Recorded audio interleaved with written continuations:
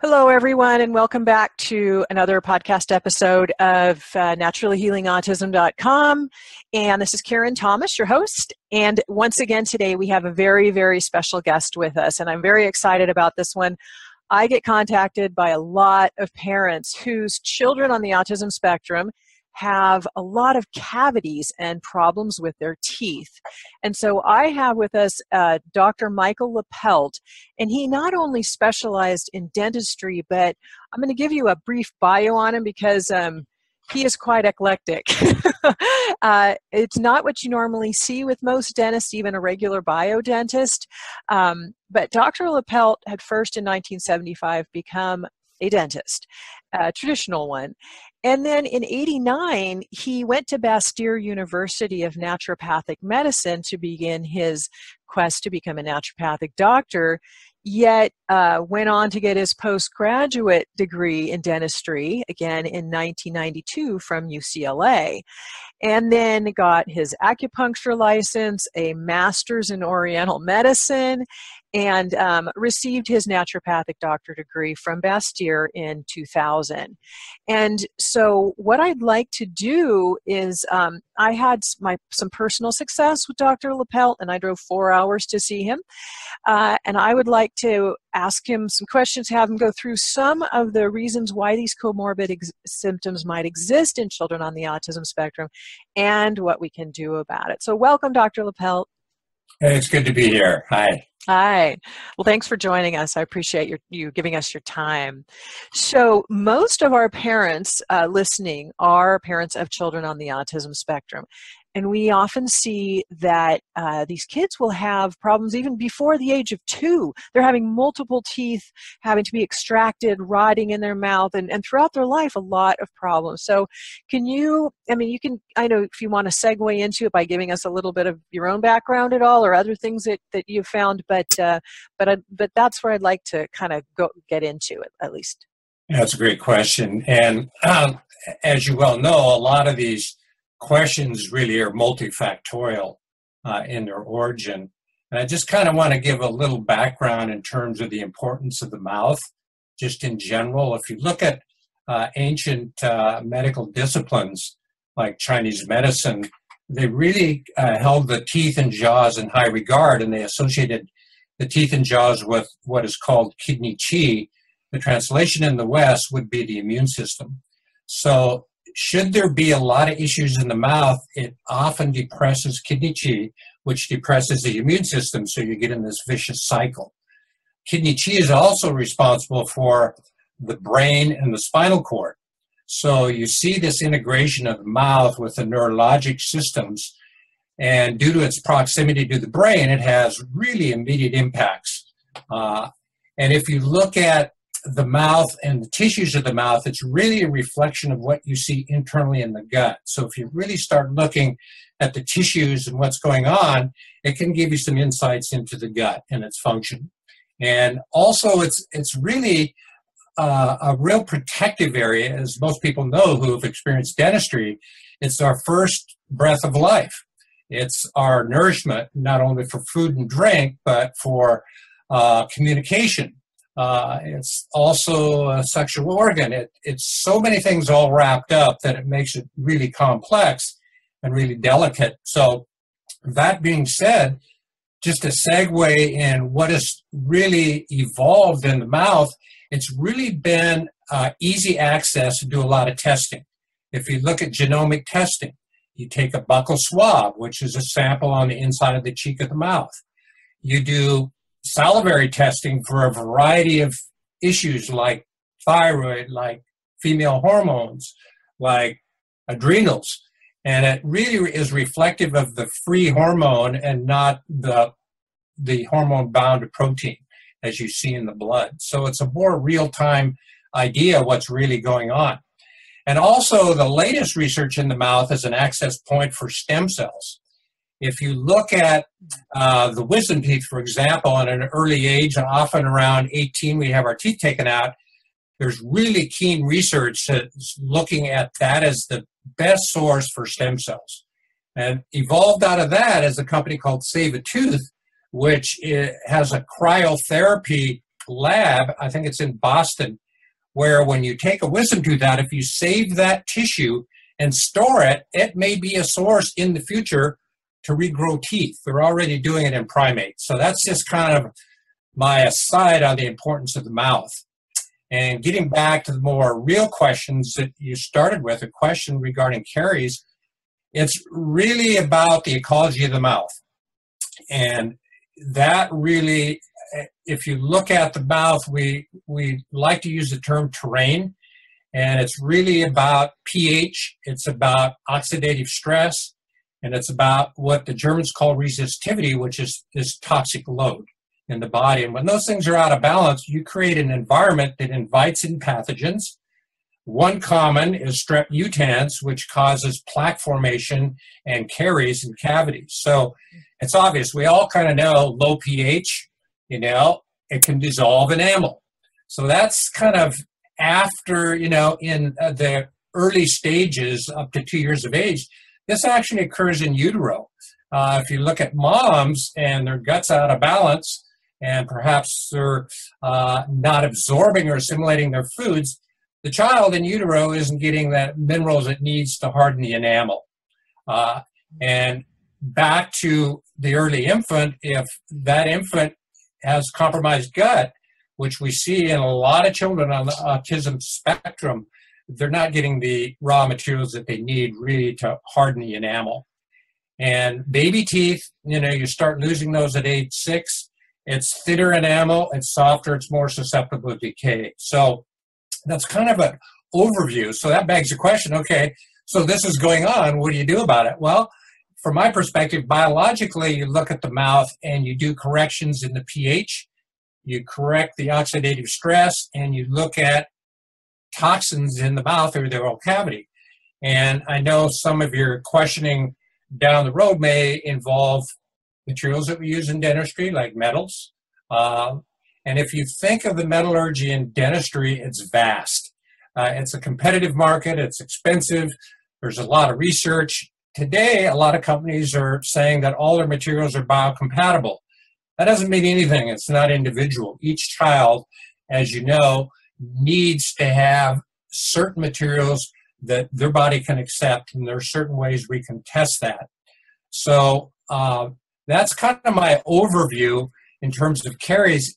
Early on, regarding breastfeeding, if the mom is breastfeeding to, say, 9 months of age, a lot of research has suggested that that's really optimal to create a real balanced ecology in the mouth.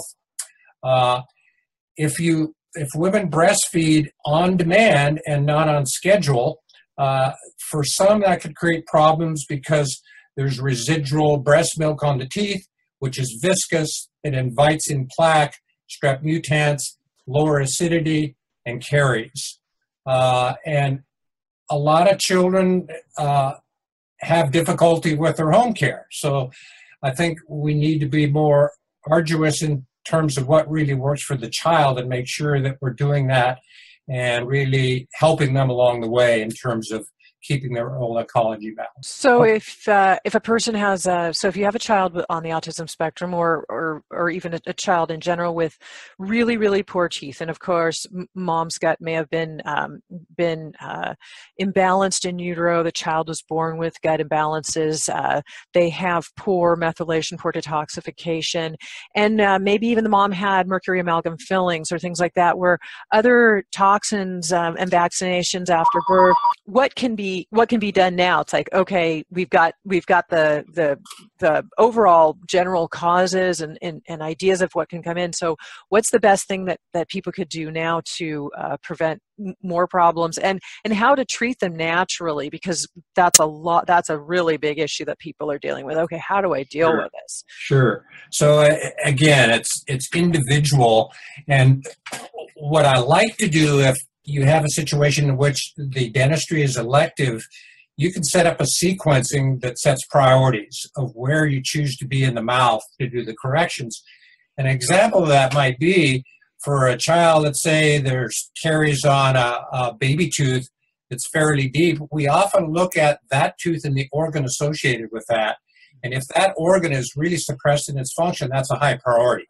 So we want to deal with that. And particularly the first experience in dentistry can be lifelong lasting. So it's ideal if we can address this early on so the child could just do a visit and get comfortable in the environment before we have to do anything. That being said, we set a priority. If it's ideal if we could separate our appointments with 3-week intervals. The immune system runs on a 21-day cycle, and we want to, whenever you challenge the immune system like doing dentistry, you stimulate it to rise to its peak, and then it starts dropping off. So we want to catch it on that next 21-day cycle where it's at its zenith. So the second piece of your question is, what exactly do you do? Well, there are many choices in dentistry, all of which are a compromise. Having natural tooth structure is ideal. Very few do. But that being said, before we choose materials, we like to biocompatibility test those materials on the individual child. There's several ways to do it. There's a blood draw. There's several companies that do biocompatibility of materials. It's called a lymphocyte fragility test. It tests about 200 dental materials. Advantage of that is you get a computer printout. You can give to your dentist. You can have one for yourself. Disadvantage, you got to do a blood draw. The other way to test materials is the dentist that you're using. If I have samples of those materials, I can test them in my office on an electrodermal screening machine that I got from Germany. You can do O-ring testing. You can do what's called ELISA testing to look at different metals. So let's say we get that out of the way, we have good, healthy choices for the child, then it's a matter of, interviewing the parents, getting an idea of what's safe, what's the best approach for the child. It has to be done with the parent and the child so that we don't traumatize the child more. And we want to really avoid high noises. We can use lower speeds so you don't have high shrills that can affect some. So noises, and try and reduce the external stimuli to make the environment more comfortable. Down to most children, the more severe the cavity in the tooth, the bigger the filling, and often they recommend doing a stainless steel crown. Well, if it's tested and it's appropriate, that might be okay. However, in stainless steel, you have chromium, you have nickel, and you have iron. Nickel has been shown to be pretty allergenic for a fair number of people. Hence, doing the ELISA test to really rule out any sensitivity or reactivity to the metal might be really prudent to do before you do that. Again, I want to get back to the elective dentistry. If we start early, if you notice any brown spots on your child's teeth, get those checked out. And the smaller the cavity, oftentimes you can do it without anesthetic. It's really quick and easy to do because we really want to avoid the more extreme choices if we can, avoiding putting the child to sleep. Of course, for some that may have to be an issue, but we want to keep it real gentle.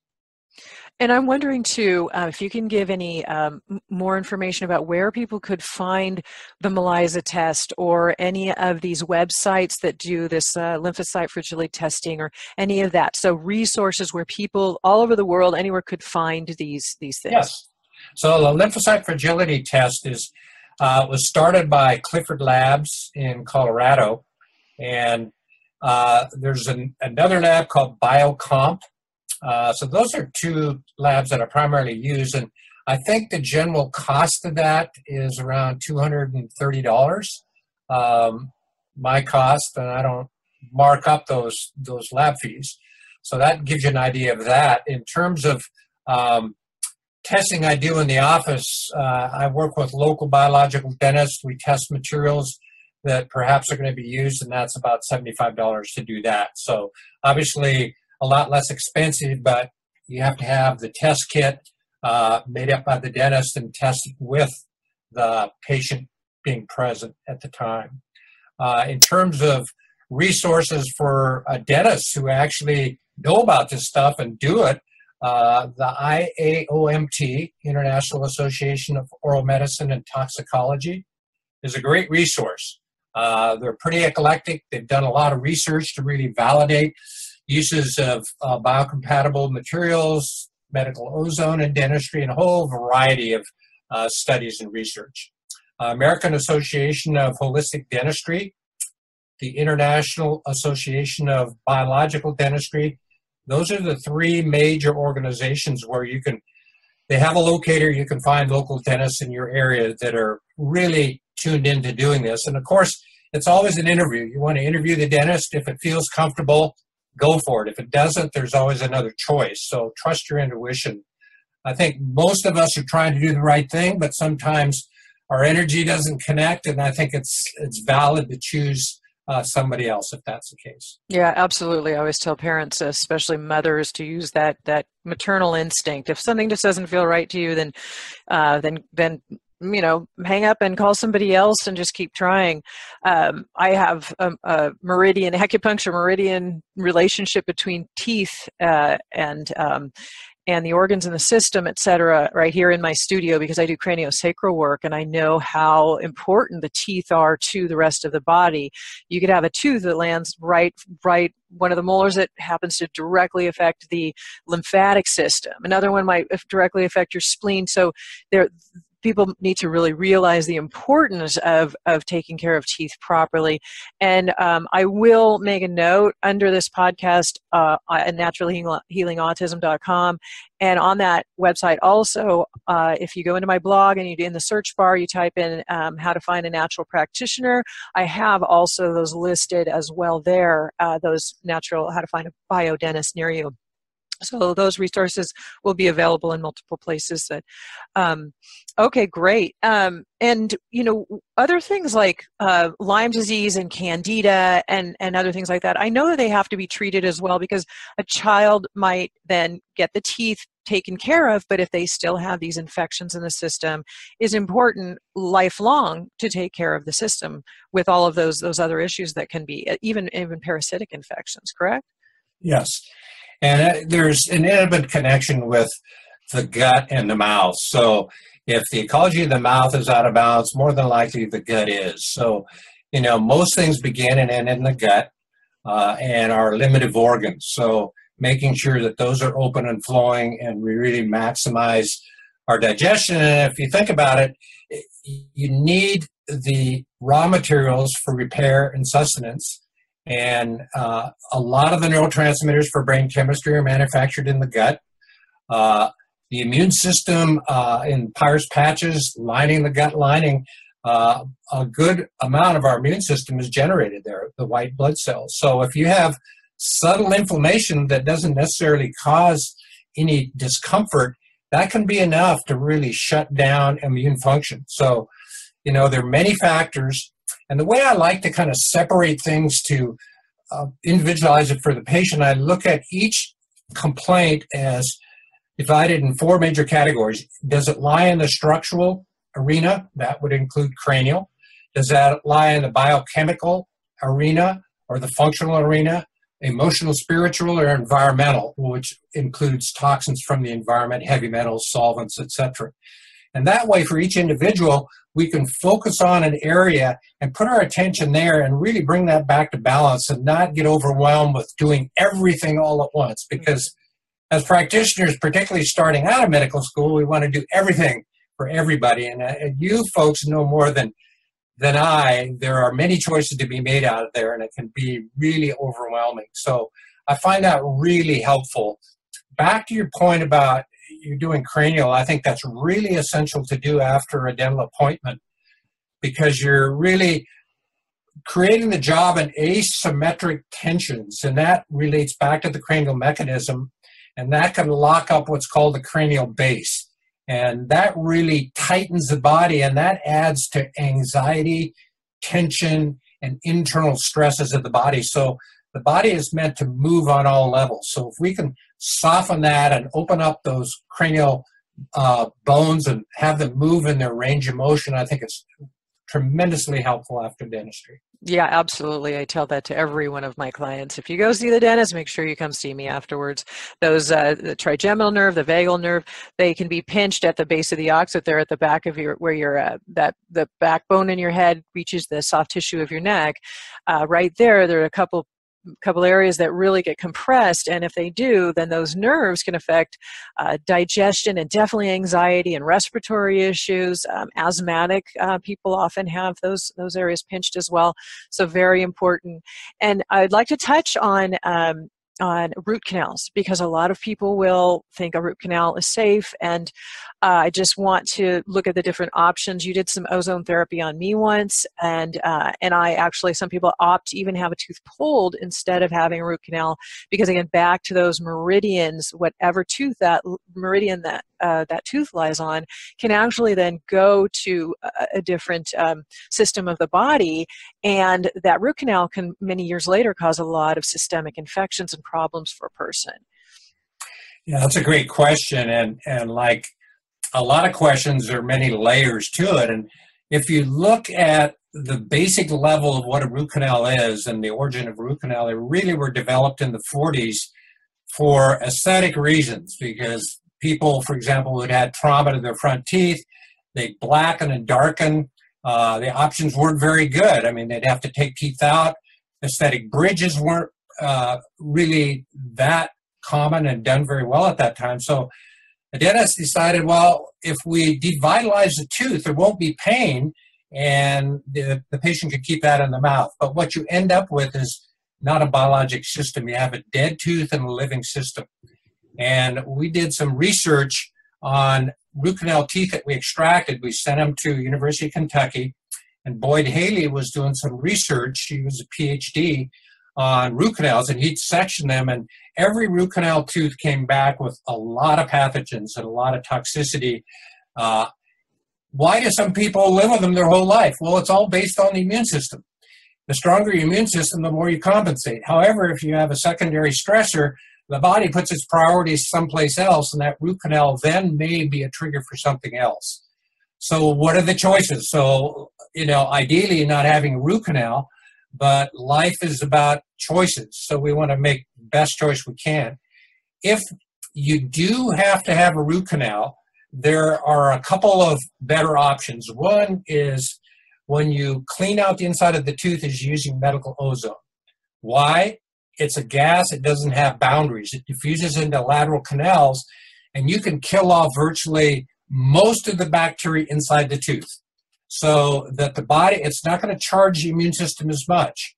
And I tell patients, if that's their choice and it lies on a different an organ that isn't really challenged in their body, it may be a choice, as long as yearly they have that tooth tested, and I do it with electrodermal screening to make sure their body's compensating.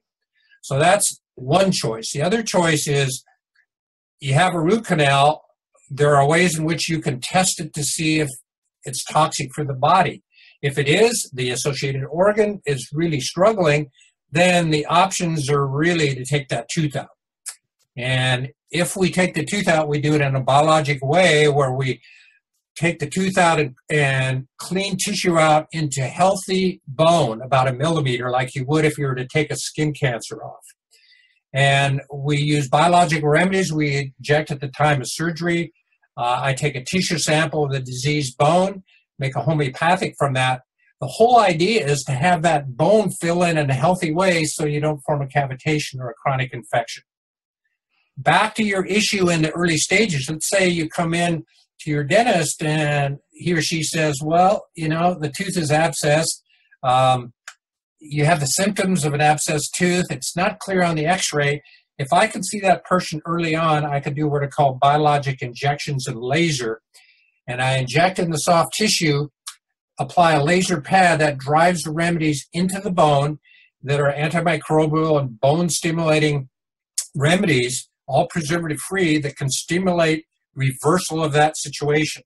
And it's not for everybody, but it is a valid choice, particularly in the early stages. And like anything, the outcomes are most optimal if people are generally imbalanced. I mean, nobody's perfect, but it would be more challenging should somebody have a whole lot of other issues about how they're living their daily life.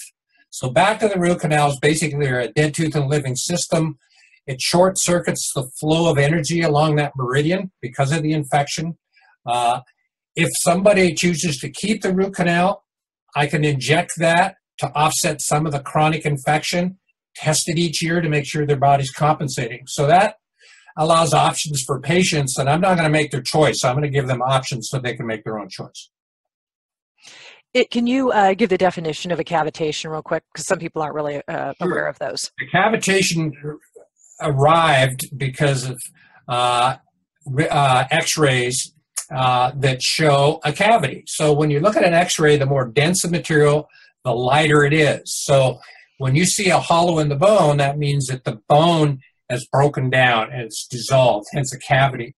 The oral pathology name for it is chronic osteomyelitis, and you don't necessarily have symptoms with it. It's very common in wisdom teeth extraction areas. So let's talk about why they occur. Well, they occur solely because of lack of blood supply. What impedes blood supply? We'll give an example of the wisdom teeth. If they're taken out using a vasoconstrictor and the local anesthetic, that vasoconstrictor is used to limit bleeding at the site, makes it easier on the dentist. However, a lot of times those vessels don't reach their full diameter. It's like a hose squeezed down. So what happens? Less blood supply, less nourishment, the bone doesn't fill in, cavity forms or cavitation, and that's chronic inflammation, chronic infection that impedes the immune system. So the secondary part of that is blood viscosity, and I could go on for a long time around that. If you look, and I do testing with Meridian Valley Lab in terms of blood viscosity and flow, it's so common to see viscous blood, and it's a response to a dirty environment. We got a dirty planet, you got dirty people, and the platelets like to really comb the area and get those out of the system so they don't have impacts. What it does is thicken the blood, doesn't allow it to get in these small vessels to teeth or bone, and hence cavitations can form. So I often, when I see a cavitation, some people have had them treated 3 and 4 times, no resolution. I get them on natural blood thinners. So what are natural blood thinners? Fish oils, nattokinase, lumbrokinase, and depending on the individual, depends on the dosing. And we do it based on feedback. If they're bruising easier, we cut back on their dosage. But we thin the blood, we go back in and we clean them out. And I usually do it with injections and laser. When they're more aggressive, you have to go in surgically and clean them out. So that's a cavitation. They have a huge impact on the body. Mm-hmm. And I actually have a program where I teach parents of children with autism how to basically recover the symptoms of those. And it's based on what I used to recover my own son from his symptoms. And it ultimately is three stages in a nutshell: are healing the gut, which includes the whole candida issue, healing the gut, heavy metal detoxification, and naturally and effectively, and then also brain support and repair. And I've developed a program called Autism Moms Mentor. It's autismmommsmentor.com for those who want to check it out. And it's an entire step-by-step program where with videos, audio, text, I walk you through the exact process.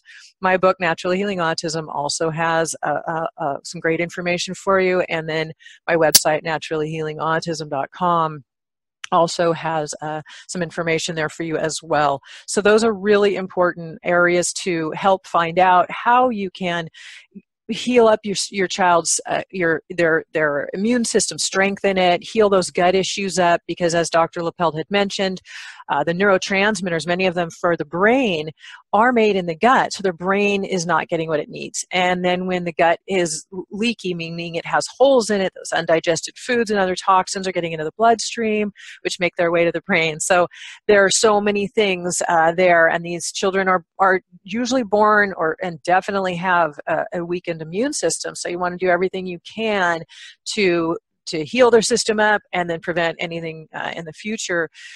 Dr. Lippelt's website is stillpointhealthcare.com, and I'll also link to that on the page. And Dr. Lippelt, do you have anything else that you'd like to add before we go? Yeah, I think that you made a really good point in terms of toxins, heavy metals, candida, and parasites. They're all wrapped up in the same bundle, because when you have a heavy metal body burden, the body in its wisdom does everything to kind of shunt that out of the physiologic systems. And it does that by creating candida. yeast actually form clusters around heavy metals, so the impact of the heavy metals are far lessened on the body. So the body's doing the right thing, but we have another issue. We have candida. The same thing with parasites. So we have to really look at the major obstacles to cure from our environment. Heavy metals are one. Aluminum, cadmium, mercury, and lead, so common, solvents in the environment, and really safely start to remove those, open up the emunctories or the organs of elimination in the child. That allows his immune system to kind of rebuild and repair when we heal the gut. So, you're right on. Everything is connected, and I think going in a modular way, in a systematic way, to really focus on the priority for that individual child will really speed up the process. Right. And hopefully prevent any, further problems in the future, or more problems that could be prevented. So, okay. Well, thank you very, very much for joining us again today. I really appreciate you spending your time with us, and it's great to see you, and I'm glad you're doing well. And yeah, we'll keep you informed, and I'll let you know when this goes out so that you can listen to it. Great, Karen. Thanks for your good work.